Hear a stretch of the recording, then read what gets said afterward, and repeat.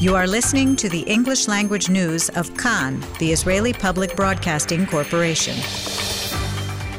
Good afternoon. It's 2 p.m. in Israel on Wednesday, the 1st of July. This is Mark Weiss with the top news at this hour. Israel recorded yesterday the highest daily record of new confirmed coronavirus cases, with 773 people who tested positive.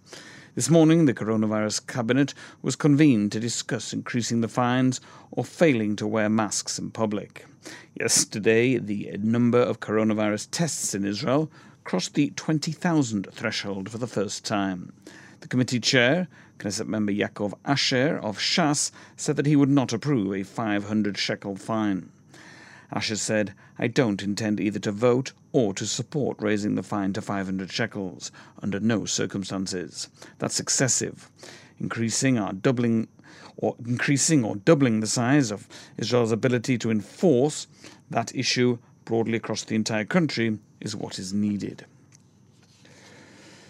The number of people actively sick with COVID-19 now stands at 7,605.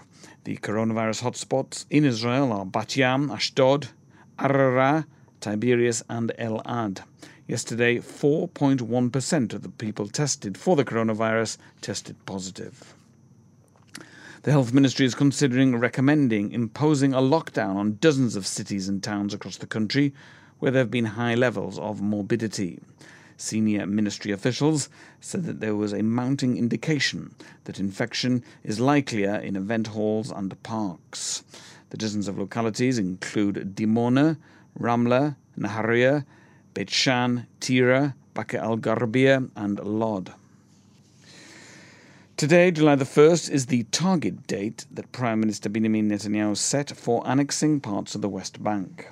However, it is still not clear whether Netanyahu still intends to announce any annexation at all, even if only a partial or symbolic annexation. It appears that the Prime Minister's Bureau and the Americans are considering various alternatives for applying sovereignty to the settlement blocks in several installments. The prevailing assessment is that the option of annexing the Jordan Valley and all of the Jewish settlements in Judea and Samaria is currently off the agenda. Hebron Hills Regional Council Chair Yochai Damari appealed to Netanyahu, saying, "You made a promise, keep it."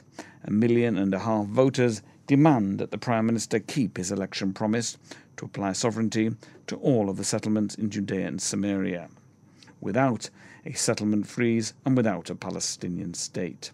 That is the legacy we will want to remember from Netanyahu. On the other side of the divide, the left ramped up pressure on Gantz and other blue and white leaders to oppose annexation. This morning, the Darkenu movement drove a convoy of cars alongside Gantz from his home to the Knesset in a show of solidarity with his statement yesterday that 1 million unemployed aren't interested in annexation. Foreign Minister Gabi Ashkenazi commented on annexation this morning, saying, "I don't know yet what's going to happen. I'm not a prophet. You need to ask Netanyahu."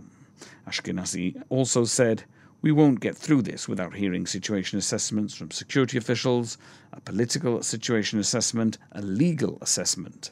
It seems to me unlikely that's going to happen today." One of the central messages that the members of the American team had for the Israeli leadership was that Israel would have to compensate the Palestinians for the application of sovereignty. Etzion Bloc Council Chair Shlomo Ne'eman said in an interview, "No one knows what's going on with the maps. In my opinion, even the Prime Minister doesn't know what's going on with the maps. The settlement world would never agree to the establishment of a Palestinian state." The National Security Council intends to provide the Security Cabinet Ministers with a report outlining the anticipated repercussions of applying sovereignty. The report will be submitted to ministers in the next few days. The weather. Hotter today. Maximum temperatures in the main centres: Jerusalem 30, Tel Aviv and Haifa 28, Eilat 38 degrees Celsius. That's the news from Kan Reka, the Israel Public Broadcasting Corporation. Join us at 8 p.m. Israel time for our 1-hour news programme.